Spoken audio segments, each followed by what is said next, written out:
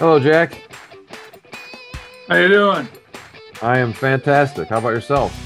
I am excellent today. It's a wonderful, wonderful day, Adam, as always. Yes, it is, and we're excited to be here. We're excited to do another podcast, and as we've done now, as we're getting back into the swing of things here with having some guests on now that after being in studio with guests, for years, we're now doing it more so with our podcast as well. So we're excited today to bring out a very interesting guest, Ross Youngs with Biosortia.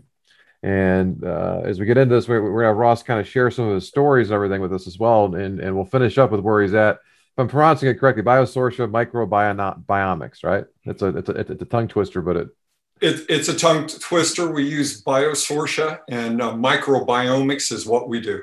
Okay, got it. All right.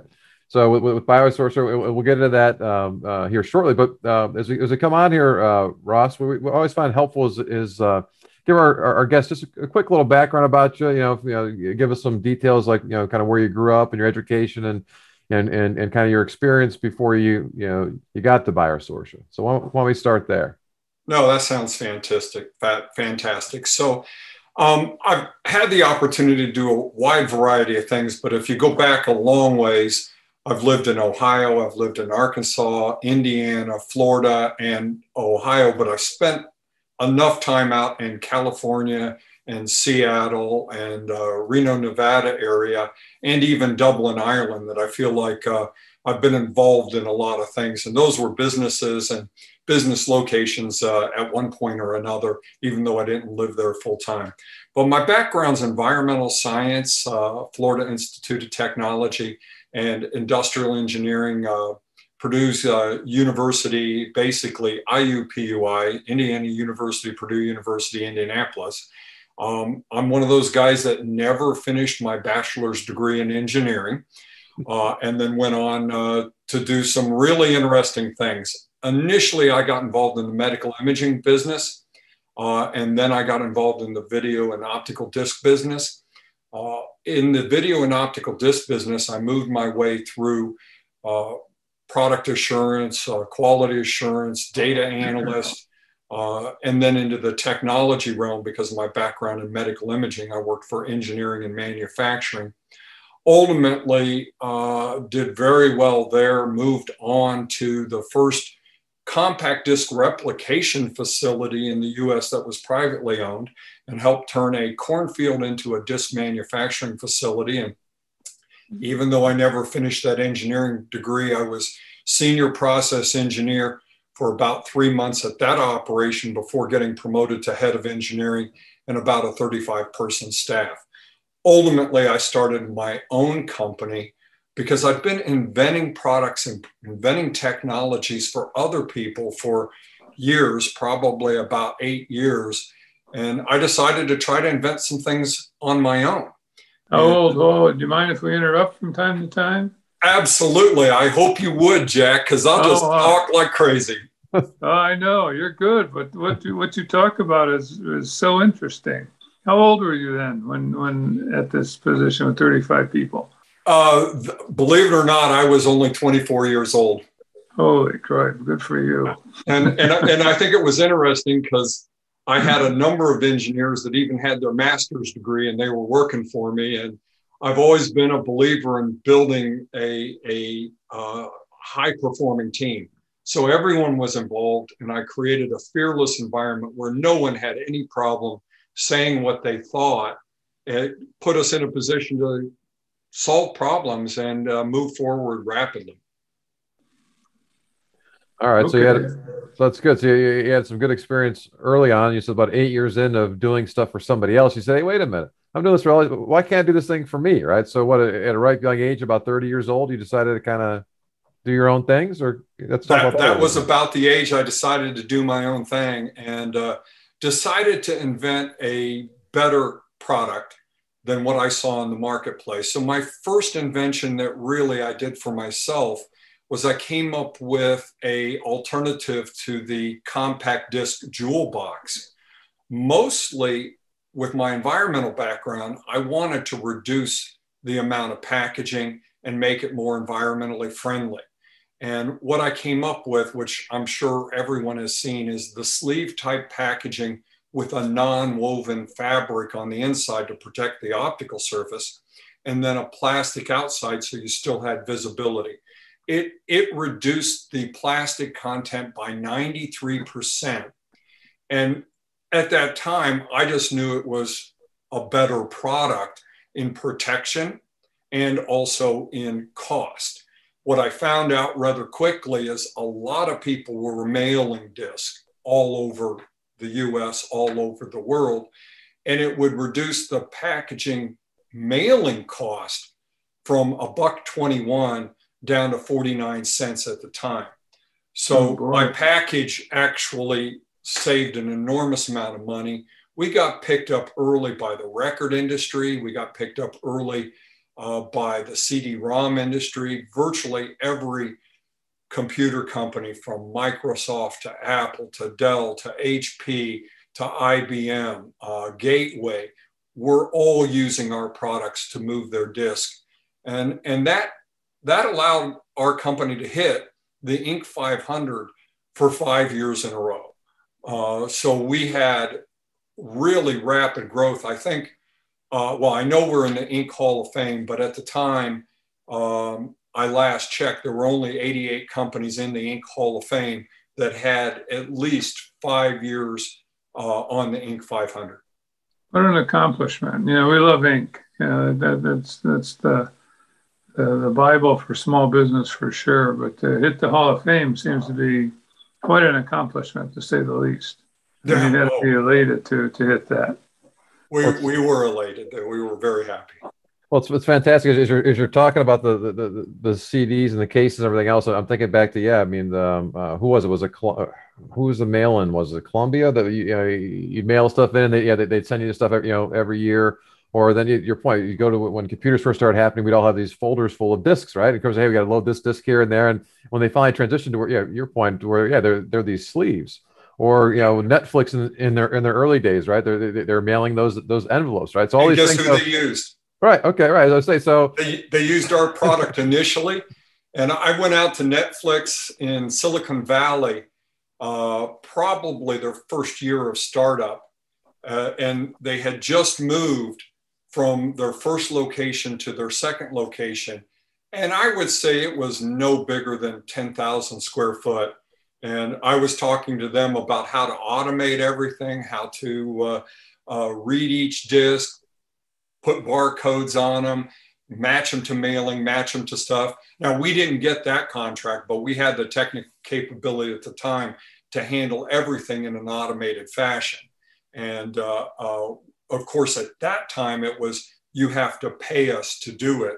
And they were in the stage where, no, we need you to do it for free, and then we'll pay you when it works. And I couldn't do that because we were a small business. Right. Yeah, those big guys sometimes will try to put terms on it that just don't quite make sense like that. But it's fascinating. Again, so being involved with this product, I mean, it's a product that, again, pretty much almost everybody who's listening has touched, right? So if you got AOL mailings at the time, I got a lot of our product. That's right. That was almost every other week. There was a new CD coming from in the mail. You're right. Wow, big time flashbacks to those. So okay, so that was did you produce these or did you outsource?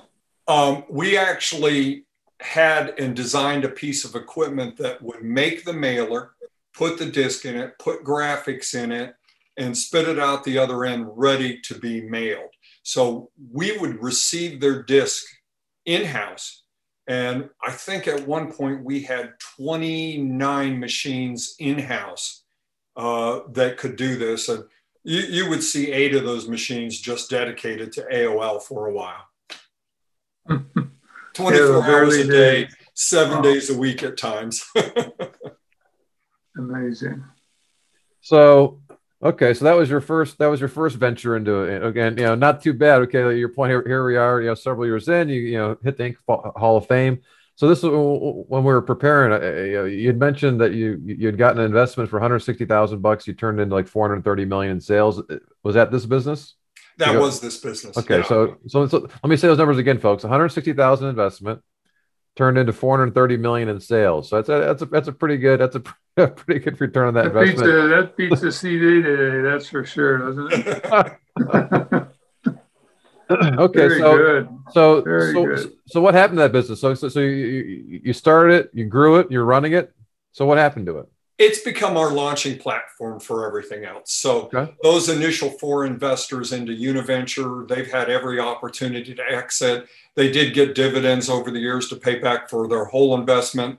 And they basically said, no, this is too fun of a ride. We've bet on you. We're going to keep betting on you. So I've continued. One of the things everyone in the world knows and every listener knows, the CD industry and the CD-ROM industry went like that and then went like that. Right. So the real challenge of any business is look at what kind of products or product platform you have and understand its longevity could be limited. So the curve of growth, rapid growth, stability, cash cow, and then decrease was a real reality in the CD market that we started with. There was a point in time 100% of our sales was that product. And at that point, I started to worry and said, okay, well, we better come up with some other things. So we started looking at what other things could we do that were related to the industry and related to opportunities. So that initial invention turned into more than 600 SKUs. So it was indeed a type of platform. So what we started to do is talking to our customers, what else do you need? And one of the things that we knew they were doing is they were selling multiple CDs in packaging. So initially one CD may have handled a software offering. I'll give you an example. When we started to work with Microsoft's Developer Network program back in 1991, it was 6 CDs. It rapidly turned into 8, 12, 24, ultimately 40. So, and that was before they could distribute this massive information over the internet. So we had to come up with different versions of packaging for them. And one of the things I saw out of all those types of versions was an opportunity again to make it better. And my philosophy has evolved to better, faster, cheaper, or differentiated. I don't want to be a commodity supplier. I want something very differentiated about my products, or they've got to be that better, faster, or cheaper. So one of the things we did on the sleeve side is we made the automation equipment itself. And that allowed us to control the actual production of it, even in their facility. So we ended up giving CD replicators around the world equipment for free. And then we paid to bring the material in there. Then we paid to train their labor. We paid for all the maintenance. So they had nothing to pay for. All they had to do is provide space. And then as it ran, a good product came off, then they paid for us. So it goes back to that early 60s, maybe late 50s Xerox model of here's a machine, pay us for each one you produce. And we would put a $350,000 piece of equipment on the floor of, let's say, Sony or Sanyo or Philips. We would put that right on their floor and then only get paid if they ran it. Ultimately, it was a brilliant move for us, and that strategy paid off because we could pay for equipment if they ran it substantially in that first year. In fact, we could generate more than $1 million per year off one piece of equipment with very high margins. Now, with that industry all gone, I can talk about it historically, but at the time, we were pretty tight-lipped about how well we were doing in that particular market. But it also tied them to us. Who else would have put a piece of equipment for free on a disc manufacturer? Oh, that's tremendous if you have the wherewithal and the courage to do it. So that good for you. Yeah, and then we became standardized, and becoming standardized allowed me to invent something else, which was a way to hold those sleeves. So eventually, I created the first injection molded loose leaf binder where the binding itself was part of the injection molding. And then it gave the flexibility of allowing customization of the graphics. And that would allow my sleeves to go inside and it to be able to be a really nice product, not only for sale at retail, but for distribution through those that needed to distribute multiple discs.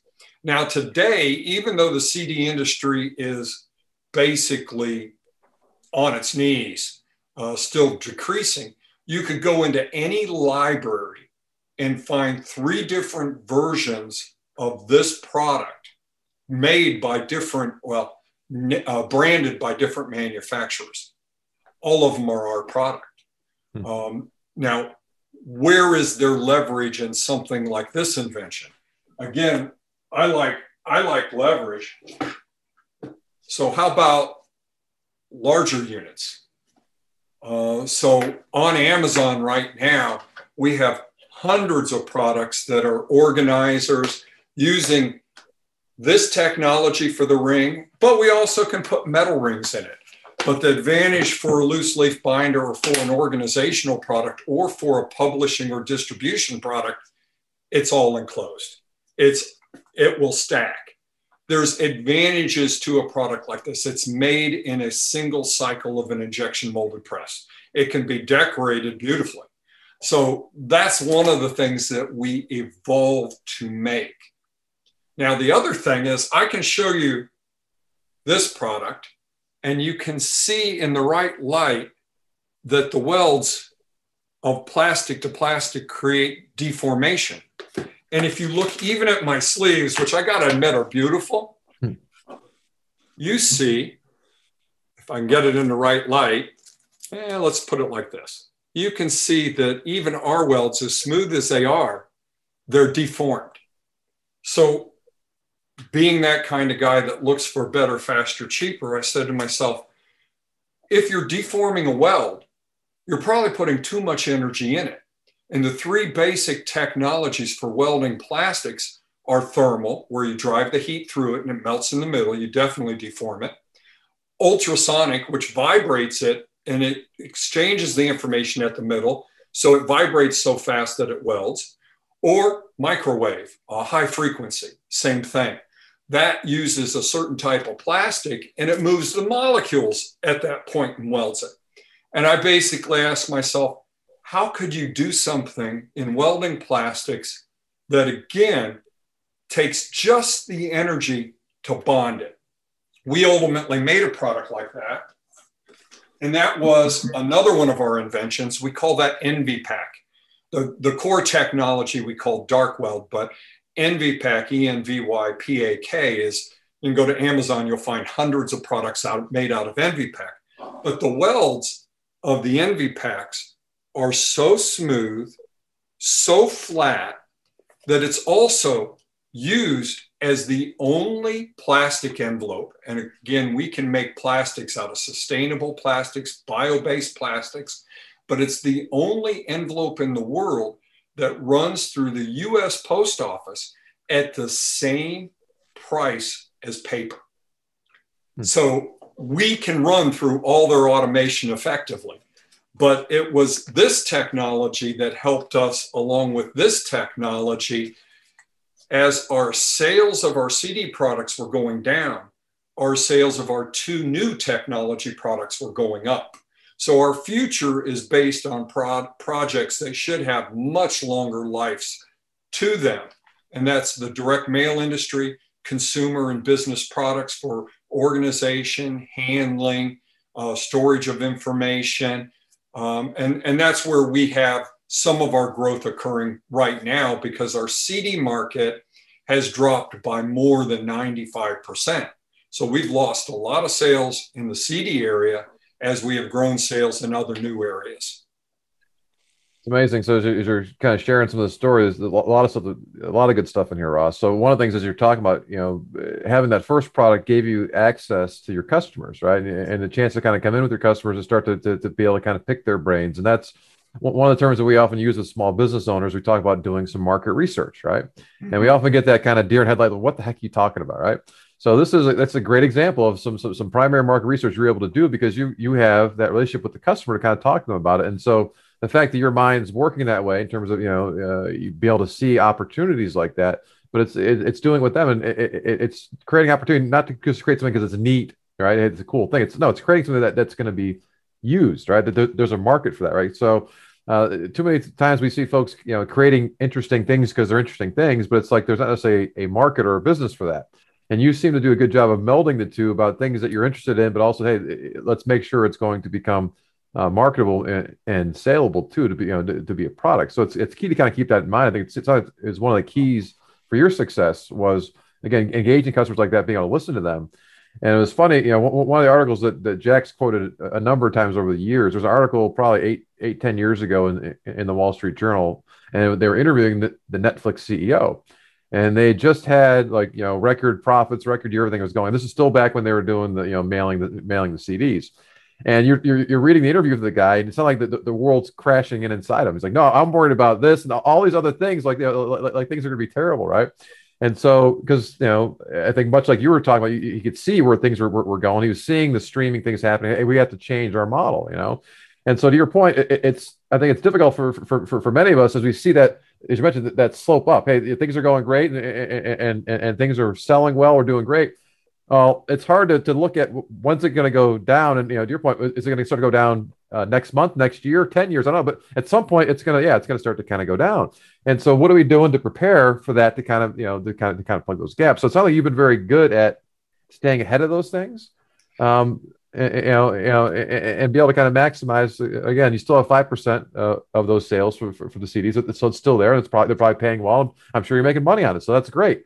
To be able to have that. So, and there is a chain of custody of how you get from here to here to here, and that is the first and most important thing we ever did was those first products had the quality, had the delivery, met the needs of the customer. We built a tremendous amount of goodwill and respect by all of these customers. And we valued those relationships to make sure we did not screw up. That set us up for the next opportunity to ask them, what is it we can do for you that is not getting done? Or what can we do to make our product better? And then you've got to go to that next step, which is actually meet that new need or bring some kind of solution to them. I can tell you one of the biggest projects we ever got, we got a call it was a Wednesday night from one of the major, let's say, top 5 companies in the world today. And they said, we need a way to do this. We ended up working through the night, made prototypes that we could send to them. They were all handmade prototypes. Put it in the FedEx. It was in their hands by Friday morning before their meeting. And they selected that product.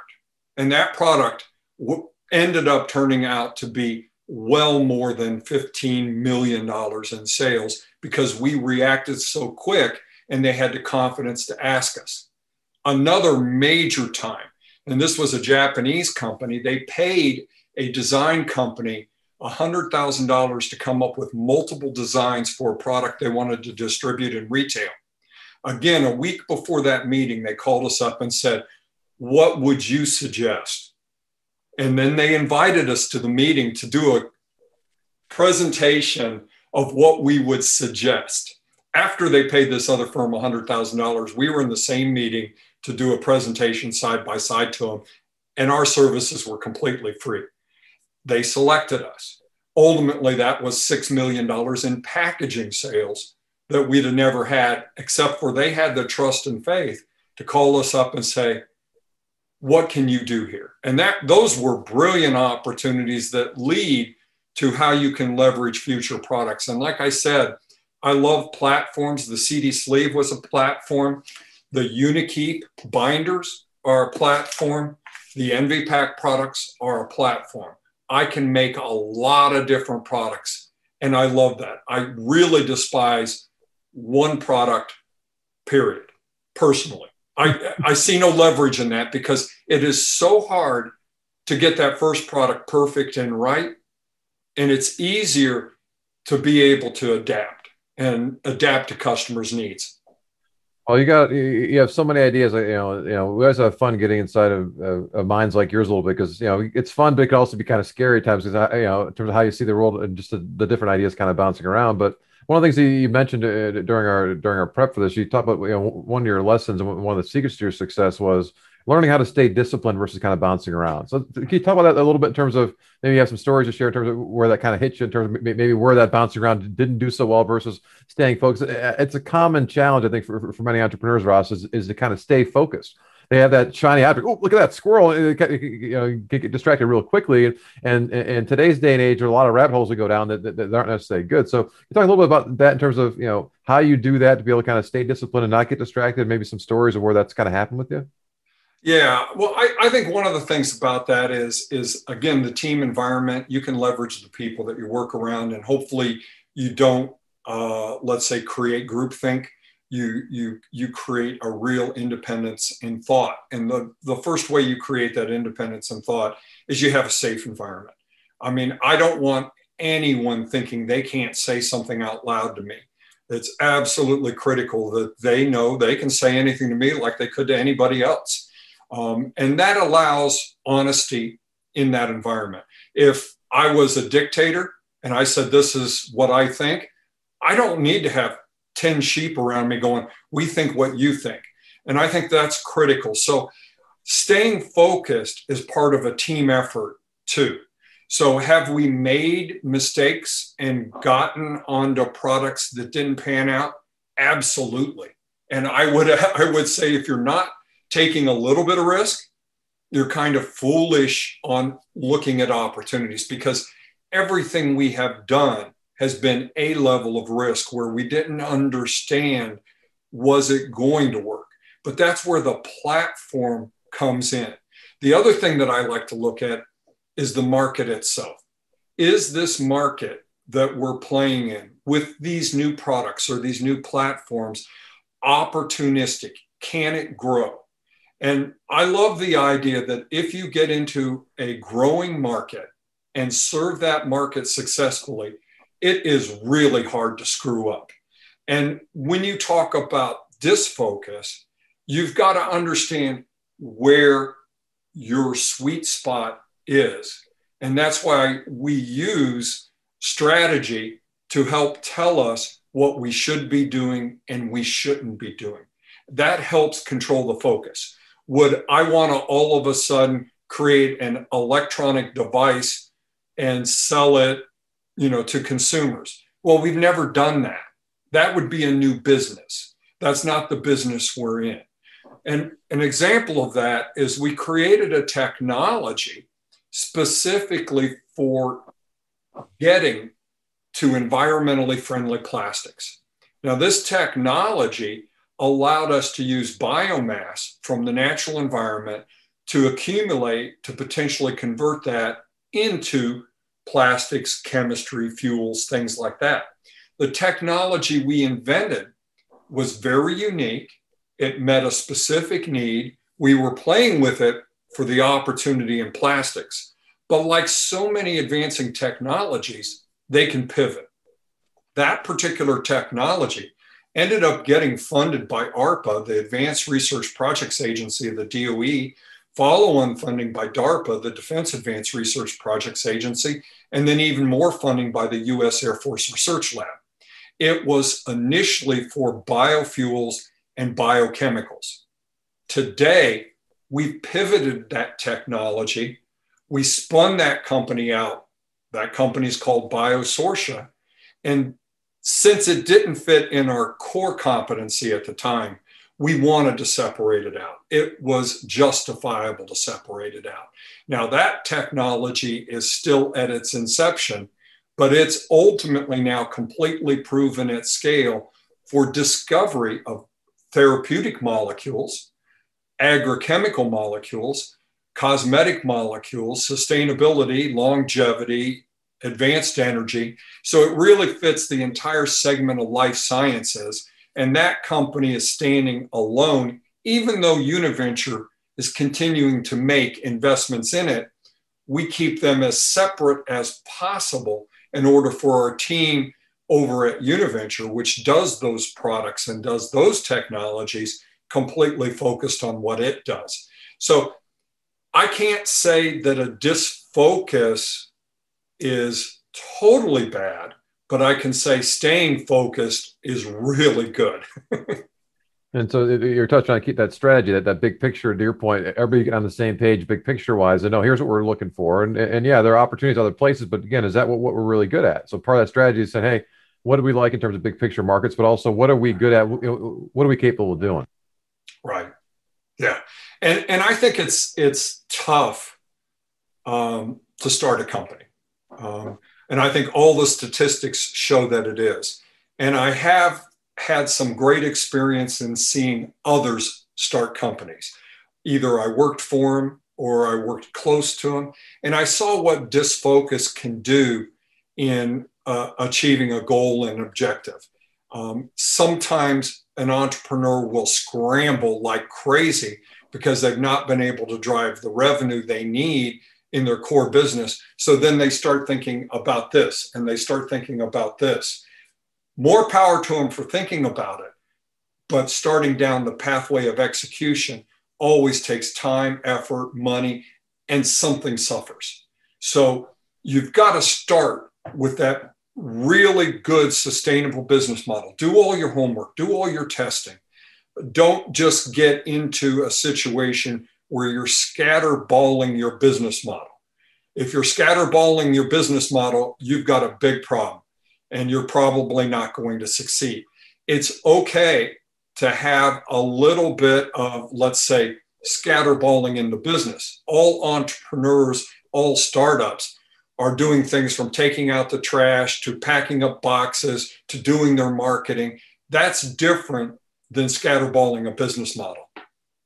Yeah, I agree with that. You know, to get things started like that is very, very true, Ross. And you throw things out there and see what kind of sticks. But once you start to kind of figure out what you're good at, how things kind of go, to your point, let's build on those things, right? You know, because often you don't know what you're necessarily good at or what the market, values until you get some of those things out there. So to your point, you guys found some of that thing that's kind of then build upon that thing and to see how we can kind of grow in there because we have our foothold in there. Let's kind of grow. And yeah, as you're describing, if people make a case for something else, okay, that's put that as a separate business over here. We do that separately here. Maybe it's a different team, in terms of what's kind of going on. And one of the things I've seen, because I've made a number of investments, I think 40 some investments into startup companies. One of the things that'll bother me is the founder that'll say, I'm the idea guy. Okay, well, you better quickly learn how to be the operations guy. You better quickly learn about sales, about marketing, about accounting.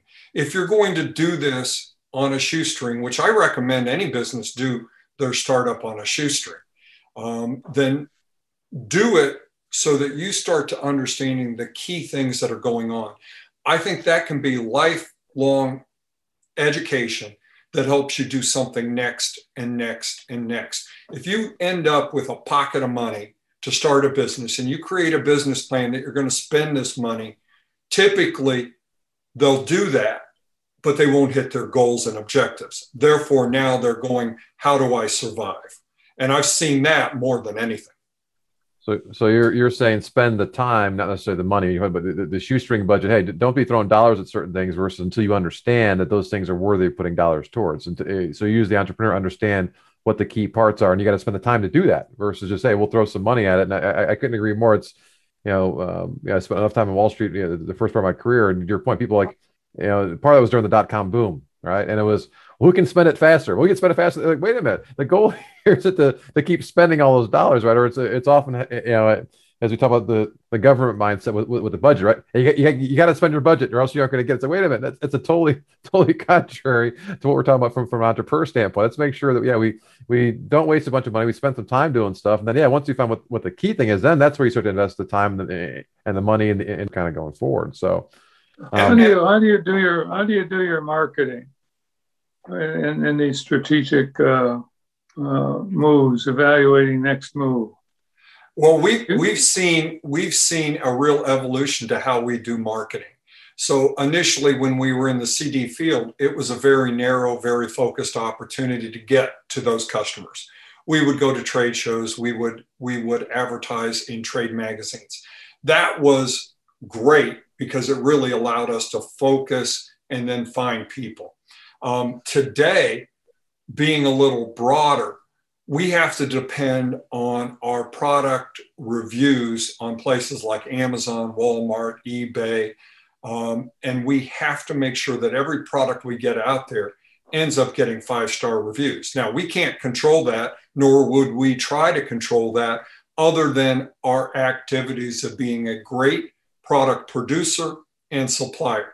Leverage these days in a lot of what we do is based on how good our products are received by our customers, whether they're consumers or whether they're in the industry or whether they're the customers of those that are in the industry.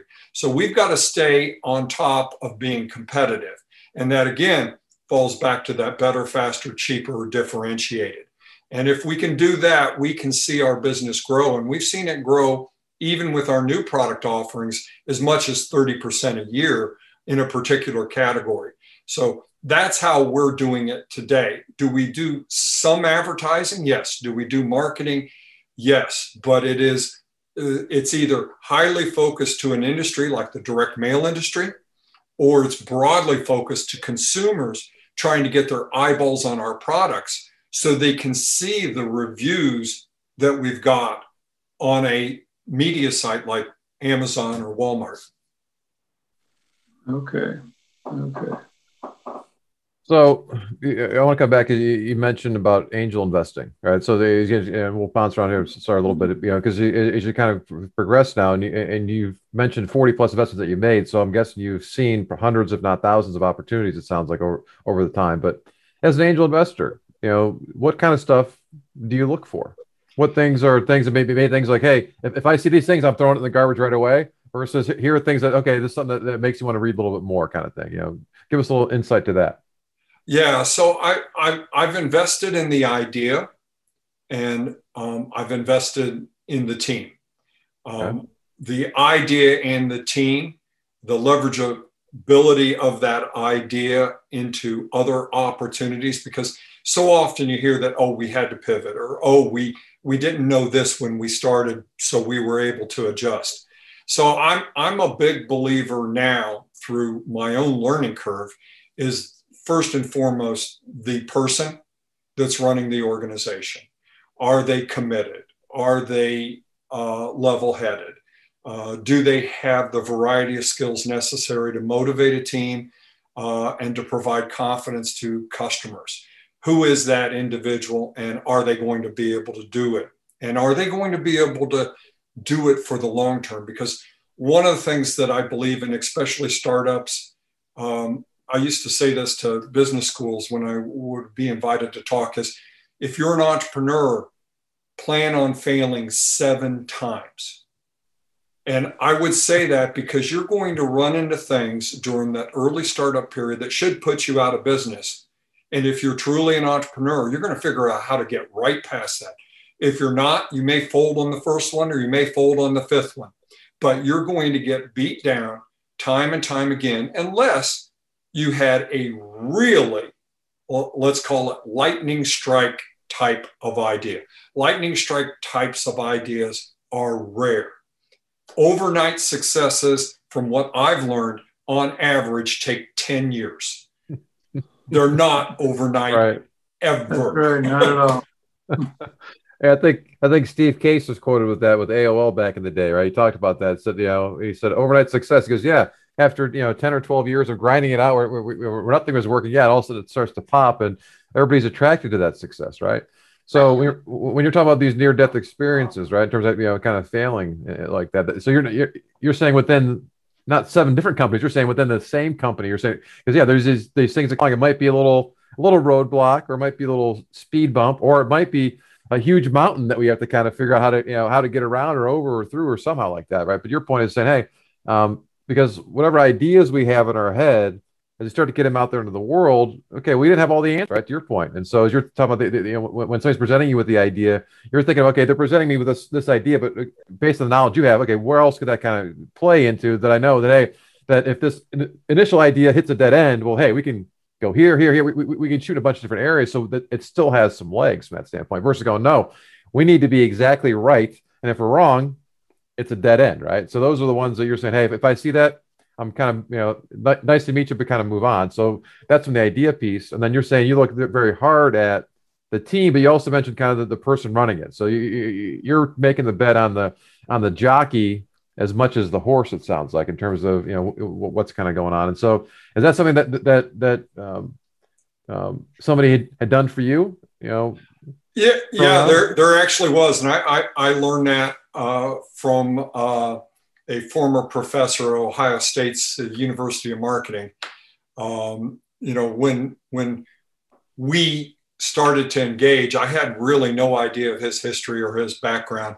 He walked up to me during one of my very first investment presentations in December of 1988. And I thought he was probably trying to sell me services because I just had 3 accountants, 4 lawyers, 3 bankers come up to me and hand me cards, and no investors. And then he walked up to me and I picked up his card and it said Marketing Emeritus, Ohio State University. And he was a nice, very kind, well-spoken older gentleman. And he said, let's get together sometime. And this was in, like I said, December of 88. So I had solved my major problem during that period of time.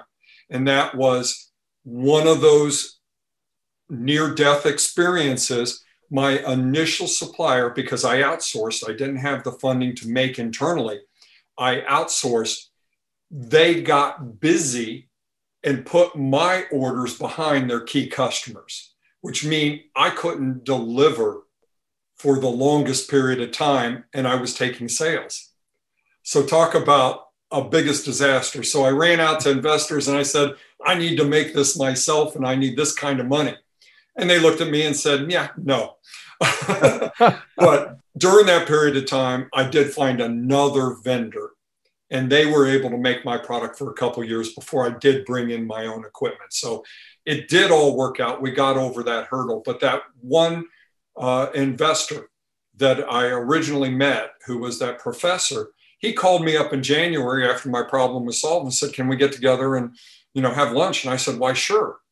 So we spent 2-3 hours that first meeting. He gave me all sorts of kind of advice on marketing and what I needed to do for branding. And at the end of it, he goes, it was this great meeting with you again, Ross. Let's meet again. And do you need anything? Let me know.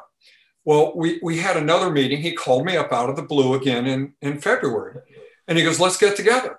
So we got back together. This time he brought a CEO of a major corporation from Columbus, Ohio to the meeting. And again, we sat for 2 to 3 hours talking about my little startup business. He was giving his time. He was giving the time of others. March, he did the same thing with another major CEO. In April, we got back together. And again, the same thing happened. In May, we got back together and it was just him. He spent a couple hours with me. And ultimately, he gave me all this advice. He's been giving me this advice for months and even calling me occasionally to check in on me to find out how I was doing. Well, in that May meeting, we were sitting on my auction equipment because, I subleased an area. I was doing a little bit of manufacturing, all the boxing, all the packaging. And we were sitting on these really dirt cheap tables and chairs. At the end of it, he got up and he started, he said as usual, let me know if you need anything. And he got up and he started walking away. And then he stopped and he turned around, he waddled back to my desk and spread his hands out and leaned forward and said, Ross, what I've been trying to tell you for 5 months is I'd like to invest in your company. I go, okay. So he was one of the 4 first investors, he was one of the key investors. The rest of that story is obviously I continued to work with him. But I found out he sat on the board of directors of Philip Morris. He sat on the board of directors of The Limited. He had a tremendous history in marketing and sales. But, this was all pre-internet, so I didn't get a chance to do all this research. But highly respected supporter of entrepreneurs around Ohio. His name was W. Arthur Coleman, professor, and he passed away more than 20 years ago. But I did finally get to ask him, why me? Because, he was making consulting fees in the 80s of more than $1,000 an hour. And here he was dedicating his time and effort to an entrepreneur. And he said, I always bet on the entrepreneur. He said, I don't really care what kind of business you were doing. In fact, I know nothing about the business you're doing, but I know about your character. I know about your determination, your tenacity to achieve. He goes, I bet on you. And that's impacted me my entire life. Something like that sure would. That's a good story. That's a real good story. That's a wonderful story. So as you're telling that story, I'm laughing. As you said, he's got to smack you upside the head. Hey, I'm trying to invest in your company, buddy. Right? Help me out here. So, are you the same way with people now? Do you take that kind of I don't want to call it the Columbo approach or the Mr. Miyagi approach, where you're doing that, or you learn to be a little more direct with folks like that in terms of hey, I'm interested, so there's no questions about your interest in those folks. I would say as much as I practice patience in what we do in our business, in our product development, and how we try to achieve, and I practice that determination. I think it's the size of bet. So if I am working with somebody that I trust, I've probably built that relationship over a period of time. And if I know they're going to do a business, it's a lot easier for me to go, I'm really betting on Tim, for instance, which I did. And I could write a little larger of a check. But if it's out of the blue, I'm probably a little hesitant to write those larger checks for those investments. It would take me a while. And I've learned the hard way. I did bet on one business that went from zero during my initial investment to more than $3 million in sales in their very first year. And it was really exciting. And then one of the co-founders got involved in something that took him out of the game. And that was a key player in that whole business. And that very next year, they probably did $1 million. And the year after that, they were at zero again. So the character of the entrepreneurs, of the leadership, is key and critical. And you've got to make sure they've got what it takes to run a business. That makes sense. That's good. That's good insights, good guidance, and it goes as you're sharing your story here with us today, Ross. I mean, in terms of just how you do things, right? As whether it be with the entrepreneurs to form those relationships, or as you're describing what you did with those big companies. Again, you've all been all about those relationships and the people. So it doesn't matter how big or small the companies are. That seems to be a way that's worked very, very well for you, and that would make sense to kind of do the same kind of thing with your angel investing.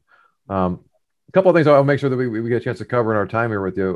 One thing that you mentioned, I think it would be helpful for people to hear about a little bit as well. You mentioned that you had helped get a couple laws passed, right? And so Jack is our resident politician in terms of encouraging all of our the most opinionated. Let's put it that way. Well, no, but in terms of encouraging many of our clients, especially some of our younger clients, Ross, to get involved. To get involved politically and things like that, and say.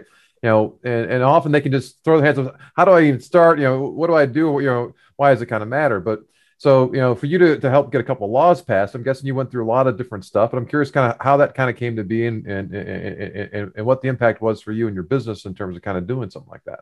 Yeah. So we are very, very relationship oriented.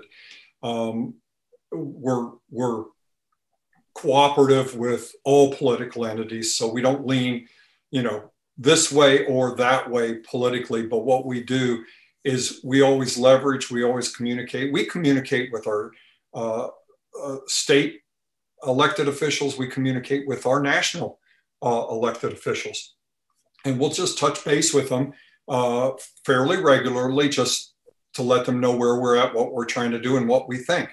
So one of the things that we were doing when we were looking for sustainable plastics and sustainable energy with that new technology is it was algae based.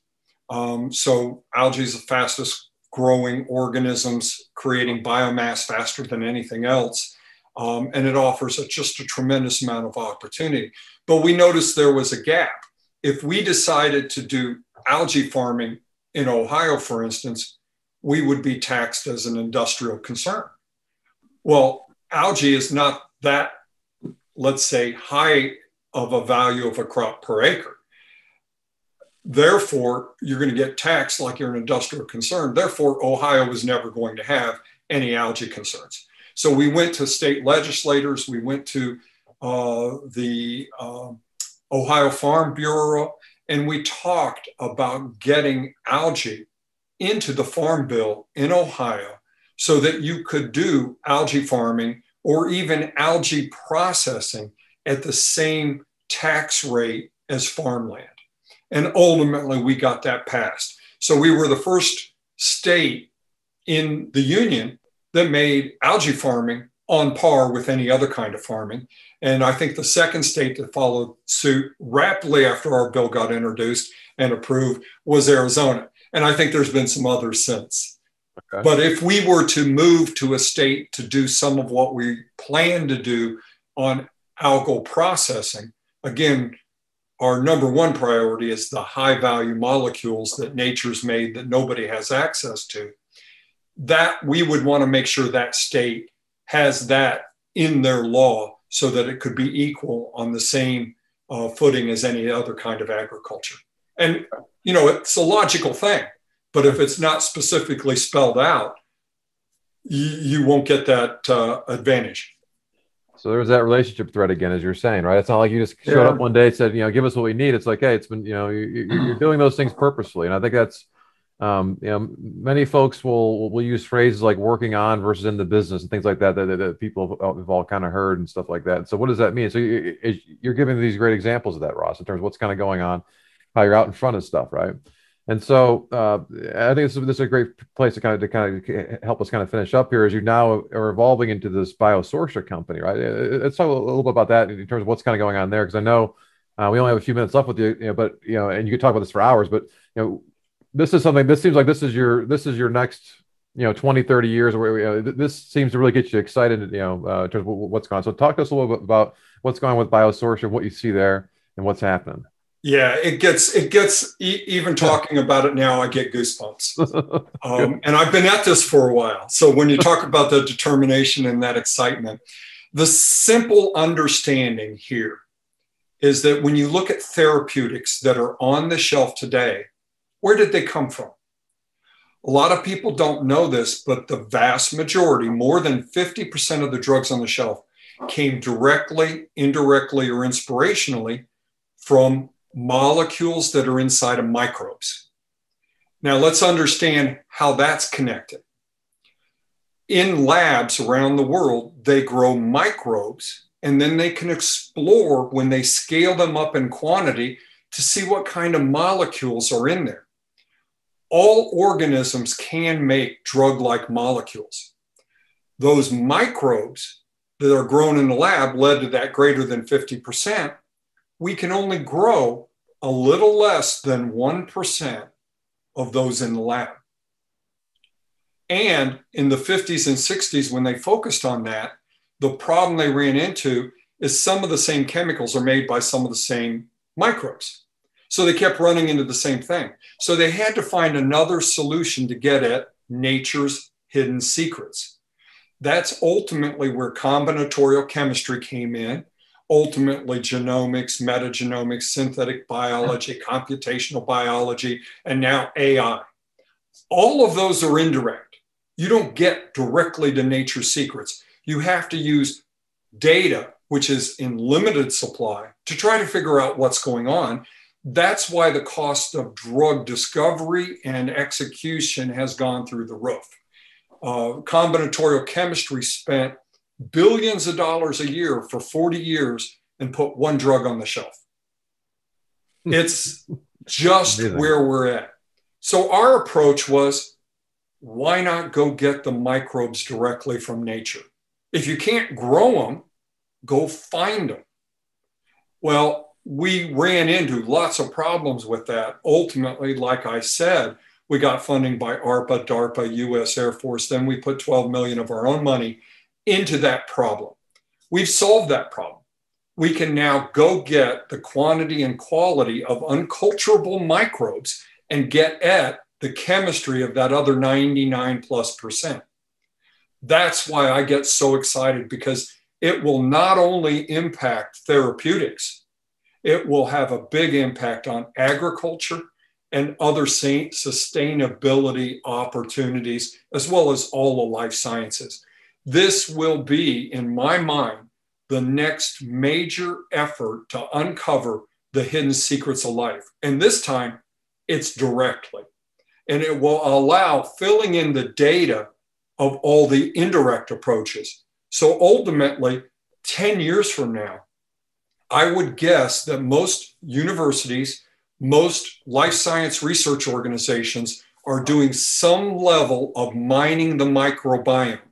Now, why is the microbiome so key? Well, the microbiome is the highest calculating power for different chemistry on this planet. Been around 4.2 billion years, outweighs all other biomass on the planet if you exclude woody biomass. So it is low life cycles, changing, evolving, and doing things. It's had the opportunity to find out which chemistry in life works. That's why it's so critical and so important. So it gets very exciting to me, but when you do disruption, if any of your audience or any of you guys are familiar with Clayton Christensen, may he rest in peace, I believe he passed away in January. He wrote the book on the innovator's dilemma and disruption. And when you do something that nobody else has ever done, it is really hard to get those entrenched to think about doing it differently. So the nice part is we have first mover advantage. The bad part is getting people to invest in something nobody else in the world is doing is really tough. That's the disruption. Wow. Yes, it is. And that's, it's always hard to educate that market like that. And, you know, but maybe what we've seen here in the last 18 months will help with that a little bit, Ross, in terms of people, you know, being a little bit more fast to move off what they've been stuck on for a little while, right? Hopefully you can kind of see this. And especially as we've been exposed to, obviously, most of us are not scientists at all, but we've become mini scientists with all the things we're reading about, whether it be the things going on with the pandemic and all the drugs and everything else, right? So the fact that we've gotten as far as we have with 1%, to your point, if we can unlock the other 99%, that the future over the next several decades could be fantastic from that standpoint, and beneficial to everybody around, which is absolutely. But I think one of the things that we forget is that if you're in the life science industry, you ended up studying it for years, maybe up to a decade, got your PhD, worked as a postdoc, worked in academia, worked in industry, and you've narrowed and narrowed and narrowed your focus. Those individuals make the proposals to the executive management, we want to do this. So they put their whole career on the line to say, we're going to go do this. And it's always in the area of their expertise. So the challenge to a true disruption is getting people to understand it. And I love using the example of Elon Musk and Tesla. When they said initially to the entire world, we're going to make an electrical vehicle that competes with the internal combustion engine, I guarantee you there wasn't an automobile company or an automobile engineer or an automobile executive or the investors in automobiles that were worried. They knew that couldn't happen. Well, it's been proven it can. And the same thing's true. I love using the example, and I know I got my iPhone somewhere, that 11 and a half years ago, when Steve Jobs held up the iPhone, do you think Nokia, Motorola, BlackBerry, Ericsson were least bit worried? They weren't. It was laughed off even by investors. It had no protection for the screen and it had no keyboard. This is a non-starter with the consumers. The reality of it is people always miss true disruption. They're entrenched. And in this particular case, they're missing this massive opportunity because they're so invested professionally and dollar-wise in what they have already bet on. Therefore, they will ignore this disruption till they can. Now, we won't disrupt the industry itself. We'll create opportunities for the industry. And that's a big difference as well. Right. Yeah. What you're talking about is, again, is going to help the launch them and giving them more information to create those better drugs and to be able to kind of do that. But I fully understand it's a great summation, Ross. Well, this has been fantastic. This hour has gone by so quickly. Why don't we twist Ross's arm here a little bit to get him back? We won't do it on the spot here, but let's have you back again. What do you think? Love to hear you talk. I appreciate that, Jack, and I appreciate Adam. Thank you so much for having me on this, and I look forward to coming back. Excellent. Good. Well, it's been great. And for listeners, thanks for joining us for another episode of Dirty Secrets of Small Business. You can catch all of our shows if you missed some on our website, dirtysecretsofsmallbusiness.com. Please feel free to reach out in between. We'd love to get your comments and thoughts. You can email us at radio@maximumvp.com or give us a call, 877-849-0670. So that's our show for this week. Thanks again for joining us, and we'll talk with you all next week.